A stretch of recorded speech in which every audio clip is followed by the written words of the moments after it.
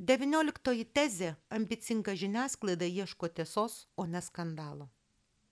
Aš netgi nežinau, ar iš tikrųjų verta čia plėtotis.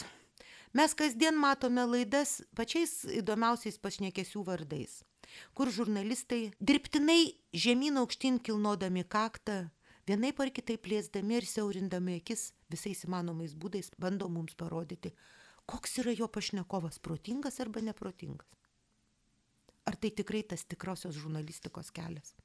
Tikrosios žurnalistikos kelias yra iš tikrųjų padėti žmogui suvokti situaciją iš visų pusių.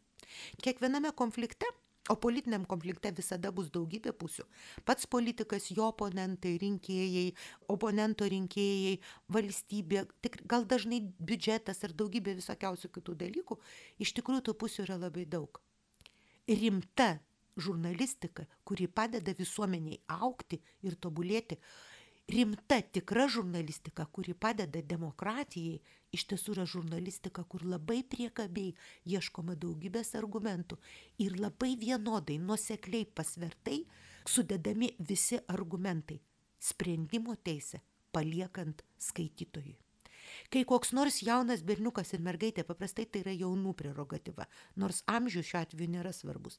Man, skaitytojui, jau pirmame sakinyje pasako galutinę tiesą, aš suprantu, tai nėra žurnalistika, tai yra arba propaganda, arba tiesiog būdas užsidirbti pinigų.